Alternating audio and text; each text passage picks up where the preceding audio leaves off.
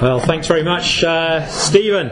Well, and thank you, everyone, for being here today. We are going to think of a question today. Am I a Christian?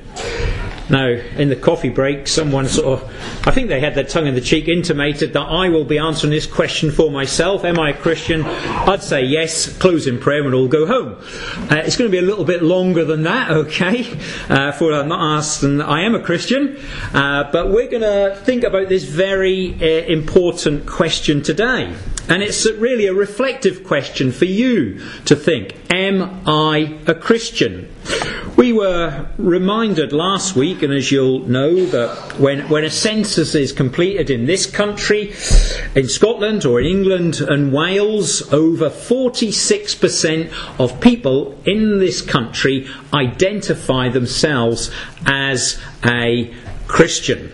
Today in this place we're not holding a census, but we are going to ask the hugely significant and what I'll say reflective question. So it's not for me to answer for myself, though the answer is in the affirmative, but for you, based upon what the Bible says, to then be able to answer, am I a Christian? Based upon the Bible's definition, am I a Christian? And to help us to do that today, or hopefully to help us to do that today, we're going to do it under the sort of three other questions. Because if we ask this, am I a Christian? Well, we need to say, what is a Christian then? I mean, some people seem to have difficulty in this world nowadays in making basic definitions. But am I a Christian? What is a Christian? So we need to know that before we can say, am I one? What is a Christian? Number two, how do I become a Christian? How does that happen? What happens? And could I be mistaken about being a Christian? Is that possible? Could I have ticked the census, identified as a Christian, but not really be one? Is that possible? Okay, so we'll think about that. Now, three questions. Hopefully we'll get through them. I just want to say we will spend a bit longer on the first than the second two. Okay, so if you're thinking, wow, seems to take a time, don't worry. The other two will be a little bit quicker, I think, but we'll see. What I'm going to ask you to do, first of all, if you have a Bible, is to turn to the book of Acts. This term, Christian. The term Christian is actually only used 3 times in our English Bibles. And the first time it's used is in the book of Acts, and we're going to use that passage as a basis today for ourselves when we think, what is a Christian? So I'm going to read. Some of it is on the screen, though not all of it. Acts chapter 11, 19 to 26. And so let me read. Verse 19 of chapter 11. Now, those who were scattered because of the persecution that arose over Stephen travelled as far as Phoenicia and Cyprus and Antioch, speaking the word to no one except Jews. But there were some of them, men of Cyprus and Cyrene, who on coming to Antioch spoke to the Hellenists also, preaching the Lord Jesus. And the hand of the Lord was with them, and a great number who believed turned to the Lord. The report of this came to the ears of the church in Jerusalem, and they sent Barnabas to Antioch. When he came and saw the grace of God, he was glad. And he exhorted them all to remain faithful to the Lord with steadfast purpose. For he was a good man, full of the Holy Spirit and of faith. And a great many people were added to the Lord.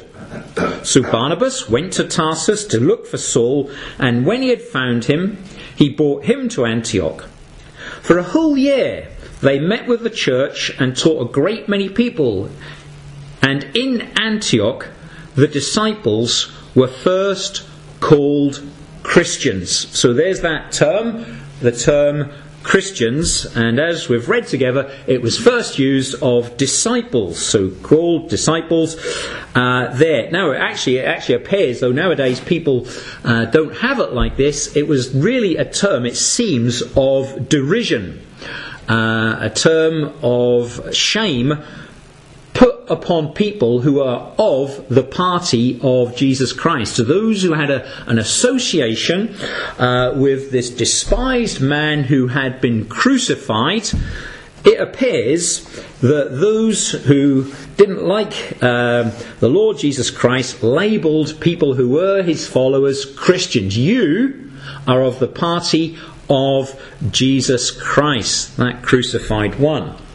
So, we're going to think then, what is a Christian? And we're going to try and look at it from this passage. So firstly, I want to say this, that to be a Christian, you must have heard the message about Jesus Christ. We get that from many parts of the Bible, of course, but from verse 20, you can see it there. There were people who came and they preached. Now, what did they preach? They didn't preach about good moral standards, the things of the day, the political climate, and the rest of it. What they did is they came and preached the Lord Jesus. They spoke the truth, the message about Jesus Christ. Hearing or reading the message about the Lord Jesus Christ is absolutely essential if anyone is to become a Christian. We're going to consider as we move on this morning that a Christian is someone who has placed their trust or their faith in him alone for their salvation. And Paul, and he wrote to the Romans, expressed it under the inspiration of the Holy Spirit like this. He gives a promise in Romans chapter 10. You don't need to turn, so I'll read it. Verse 13. For everyone who calls on the name of the Lord will be saved. So there's a promise. Everyone who calls on the name of the Lord will be saved. So that's inclusive of anyone whatsoever who does that, and it's not a might be saved or could be saved, will be saved. So it's a definite promise there. But then he asks some rhetorical questions. How then will they call on him in whom they have not believed? How could someone call upon someone to save them if they haven't believed in them? Well, that's obviously they can't.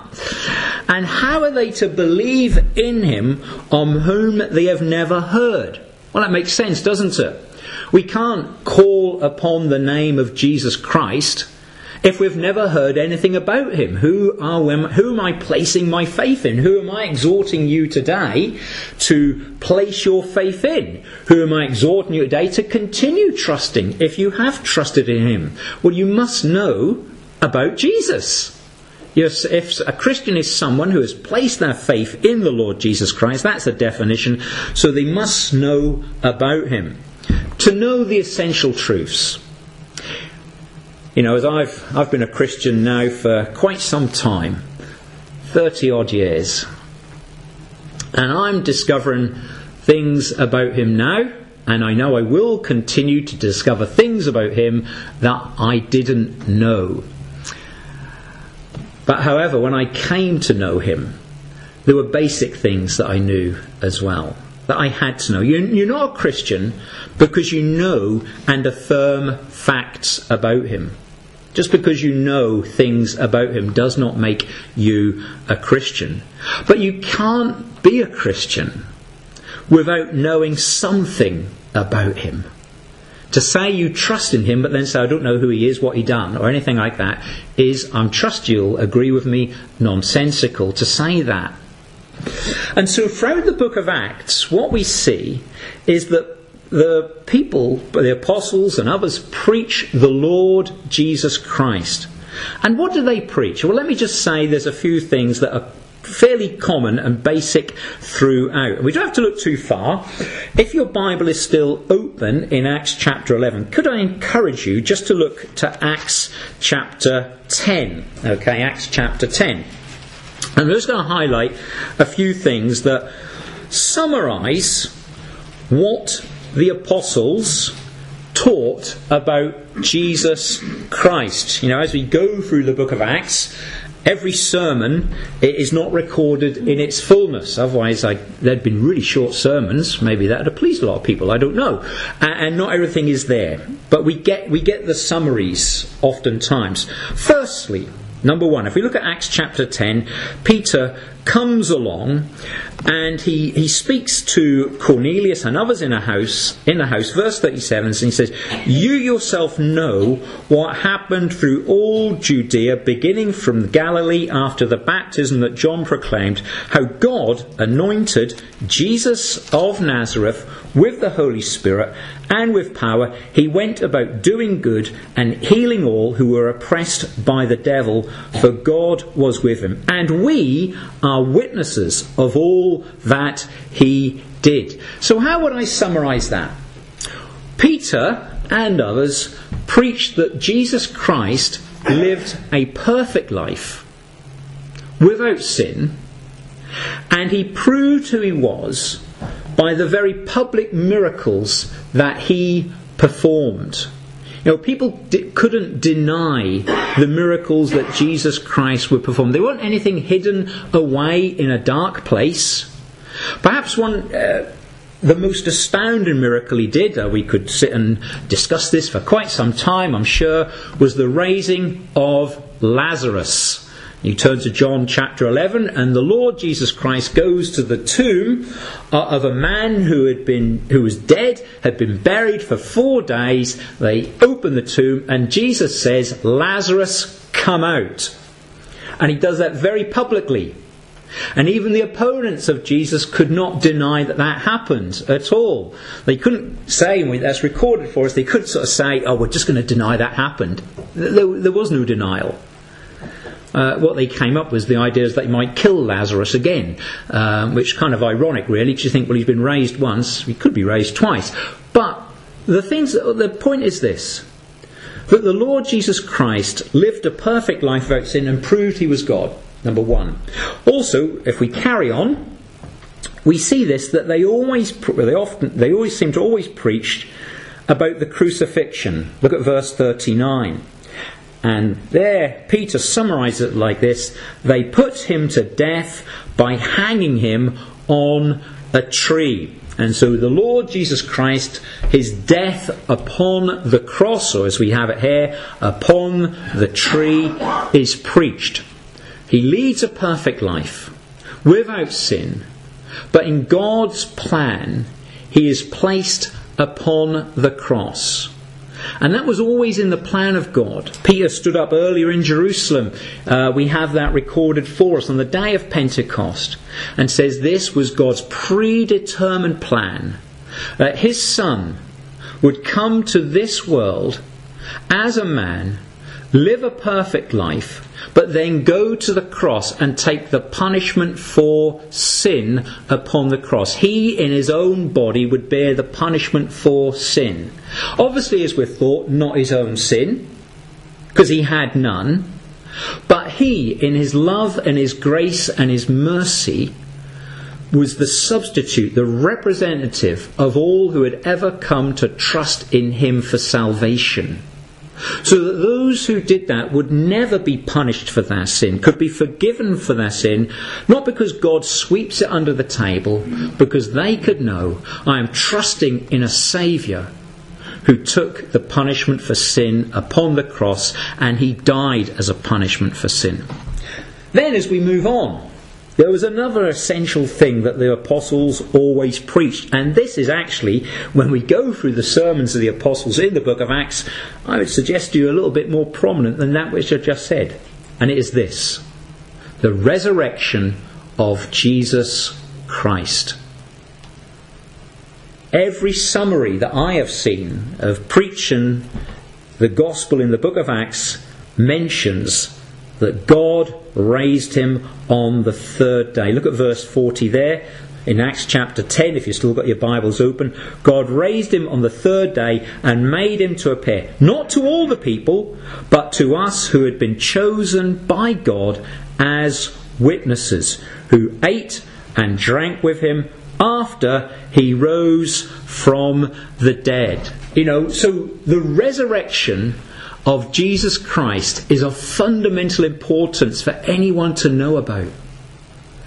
That the man who died upon the cross was raised by God, and the resurrection is like God's amen to the death of Christ. He is saying, I'm satisfied with the work of Jesus Christ, and he is now risen from the dead. Death could not hold him.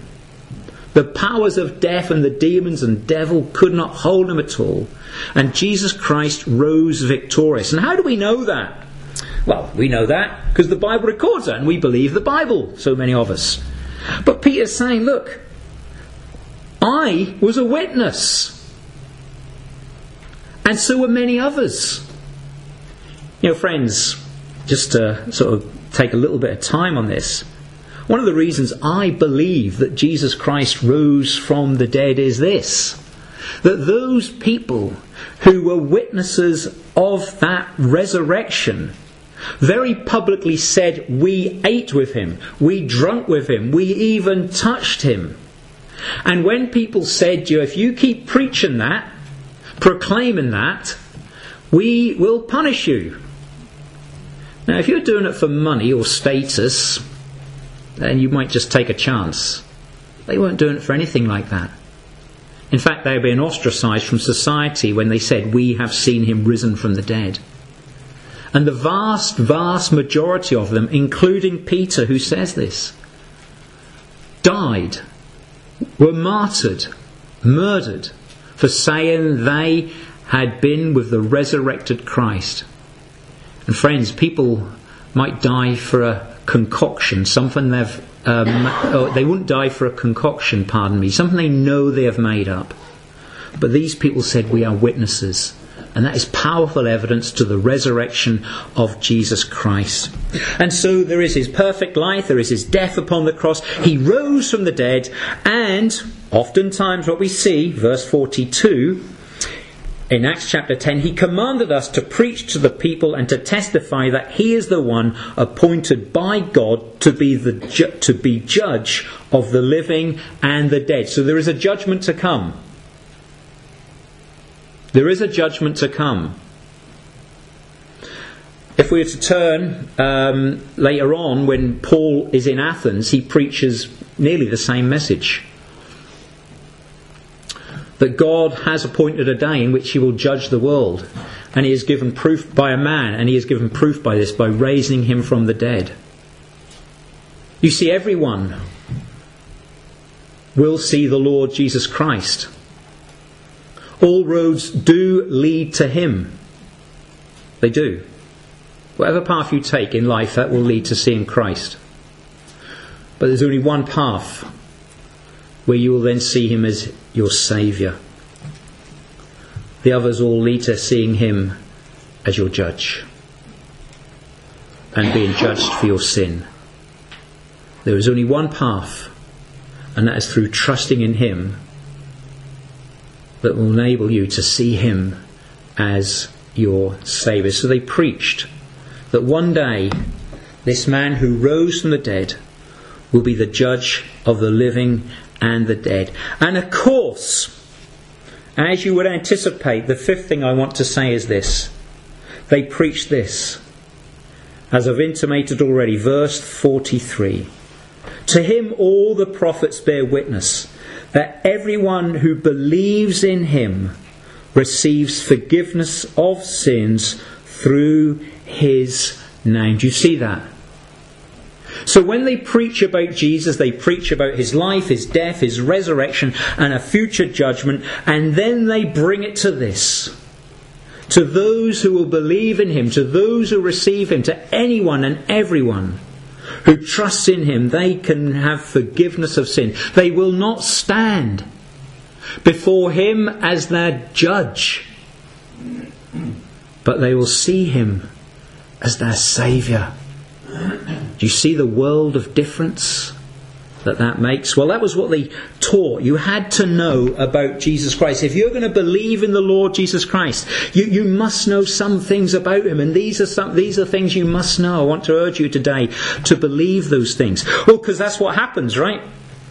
If I go back to Acts chapter 11, if you don't mind me going back to Acts chapter 11, they came, we saw, verse 20, preaching Jesus, and as we see in the second little bit on the red on the screen, they believed.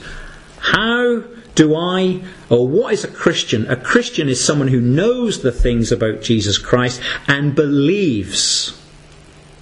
And that belief is a conscious decision based upon what they know about him. Involving the mind, yes, of course, but involving the emotions and the will. A change of mind.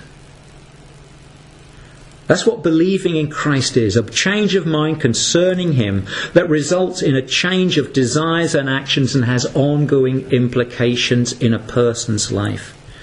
Do you see that belief? It's phrased, they believed and turned to the Lord. They turned to him. Well, what's implied there? That's obvious to all of us in basic English. At one point they were faced against him. But now they turn to him. If I turn to someone, it means at one time I'm not towards him, am I?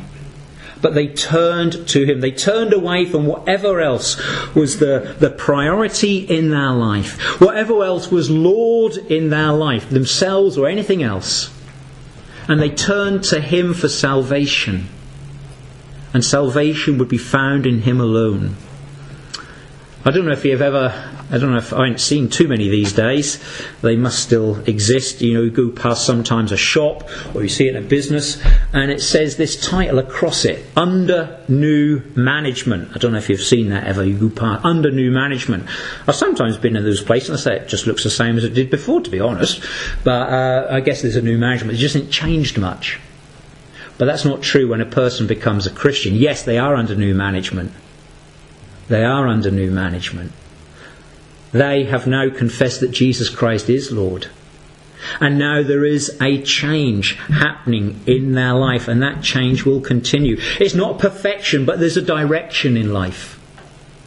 There is a direction. That's a person who is a Christian, who has trusted in Jesus Christ, acknowledged him as Lord. And now there is this direction in their life to persevere. As we see, look, can I just direct you to verse 23 in Acts chapter 11, to remain faithful, to keep going. When a person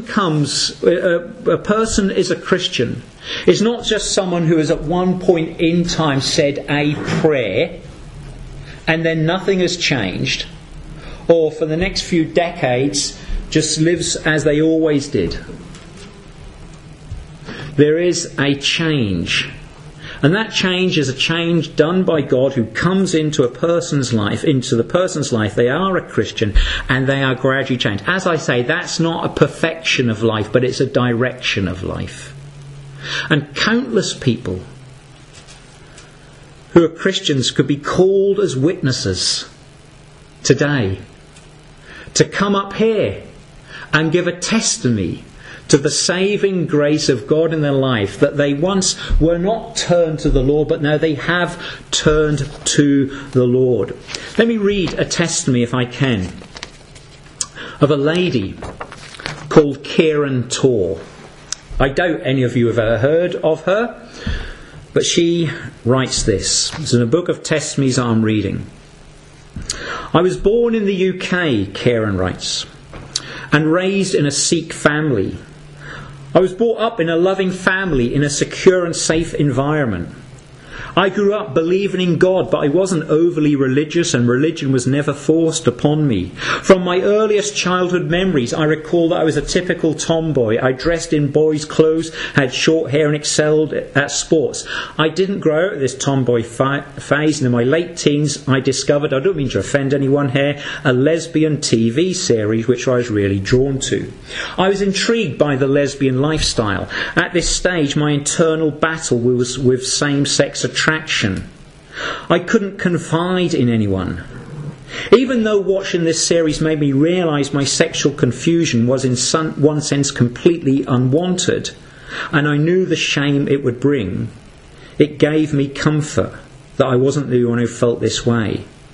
I eventually accepted I was gay and came out to my family. This was incredibly difficult, but these feelings felt so natural to me. I honestly thought I was born gay. I honestly thought it was right to pursue my happiness in a homosexual lifestyle which consisted of partying and heavy drinking. For 6 years I was in a relationship. From time to time we'd have conversations about God, but it never interfered with our relationship until my partner encountered God, and God radically changed her. I witnessed changes in her that not within her power, like deliverance from homosexuality and smoking. There was surely the work of God. This was surely the work of God. I didn't even really believe in God, but I became so curious because I knew something had taken place and I couldn't deny the changes in my ex-partner. As I came to know about Jesus, I became deeply convicted that same-sex relationships were not natural or of God. Everything I believed in had been shaken. The belief I was born gay was a lie, and I was deceived in believing that lie. I couldn't believe how blinded I was, but when the truth of the gospel message prevailed, it completely changed me. It felt like a veil had been taken off my eyes. I could now see. I had been looking for love and acceptance in the wrong places. My true identity comes from God, as I am made in His image, and no one can love me like He does. 2017 was the year when I gave my life to Jesus. And since being convicted of my sin, I can honestly say that the living God has set me free from homosexuality and drinking. Today I walk in this freedom and reassurance of His everlasting love for me. That's the change that God makes in an individual life. That's the change that Jesus Christ makes. A person was convicted of their sin, knew the truth about Jesus Christ, embraced that, and there was a change. And there's this continuing change. And so, I know we've touched on this, but how do I become a Christian? You know, when John writes, and I'm just going to briefly say this, he says this new birth doesn't become because your parents are Christians. Doesn't become because your parents are Christians. Salvation doesn't come through the bloodstream. It's not something you can produce. It's actually not something I could produce. There's people I can think of and I love dearly in my life. I'd love them to be Christians. And you could think the same as well, I'm sure. Who are Christians here today. I'm not assuming everyone is. But it's not through the will of man, it is of God. I want to concentrate on this. Paul writes to the Romans 10, verses 9 and 10. How do I become a Christian? If you're not a Christian, here's how you become a Christian. If you confess with your mouth that Jesus is Lord, Jesus as Lord, and believe in your heart that God raised Him from the dead, you will be saved. Just please sort of concentrate on that, meditate upon that. You will be saved. You will be a Christian. For with the heart a person believes, leading to righteousness, and with the mouth he confesses, leading to salvation. Paul writes to the people in Rome, and thus to us by implication to everyone. God says this. This is how God says you become a Christian. This is how you become saved. Saved from the coming judgment. Saved to know and enjoy a relationship with God. Eternal life now. And it's not through improving yourself and then coming to Him. It's not through sort of getting yourself a bit in shape and then moving to Him. That's not what the Bible says. It's actually not through coming to church, as glad as we are to see everyone here today. It's this. Believe. Trust. Trust that He is the Saviour. That's what that really means, if I could say. God raised him from the dead. Salvation is in Jesus Christ and in him alone. It's not in your good works, not in any other. God raised him, proven him to be the Saviour. Not mere intellectual acceptance, but a genuine belief for our whole being that he is the Saviour I need. He is the Saviour you need. And the promise is when a person does that, they are instantly declared righteous or justified in God's sight. And there is a confession. Now, sometimes people say, you need to go and tell people that you've become a Christian. Well, that's true, but that's not what this verse is saying, I'll submit to you. You confess, you acknowledge before God that Jesus Christ is Lord. He is Lord. He is the authority, not you. He is the master, not you. And so when we confess, it means to say the same thing or to be in agreement with someone. Confess with your mouth, Jesus is Lord. You don't make him Lord. He is Lord already. But mankind, individuals, by nature live in rebellion to that. And when to become a Christian is to repent of that self-centeredness, that selfishness, confess that he truly is the Lord of my life and he alone is the Saviour. You will be saved. Don't think to come and get yourself all washed up and then I'll do that. And it's simply that God saves a person and then he changes a person. What a wonderful change in my life has been wrought since Jesus came into my heart or into my life. That's a hymn we sometimes sing. And that is absolutely true.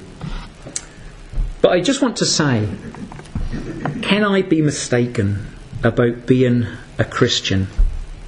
The answer is yes. To be frank, do I think all over 40% who typed or ticked a box saying Christian on a census are actually one? A Christian by the Bible's definition? I don't think so. This country would be radically different if that was true. Radically different. Let me read what is there. The words of the Lord Jesus.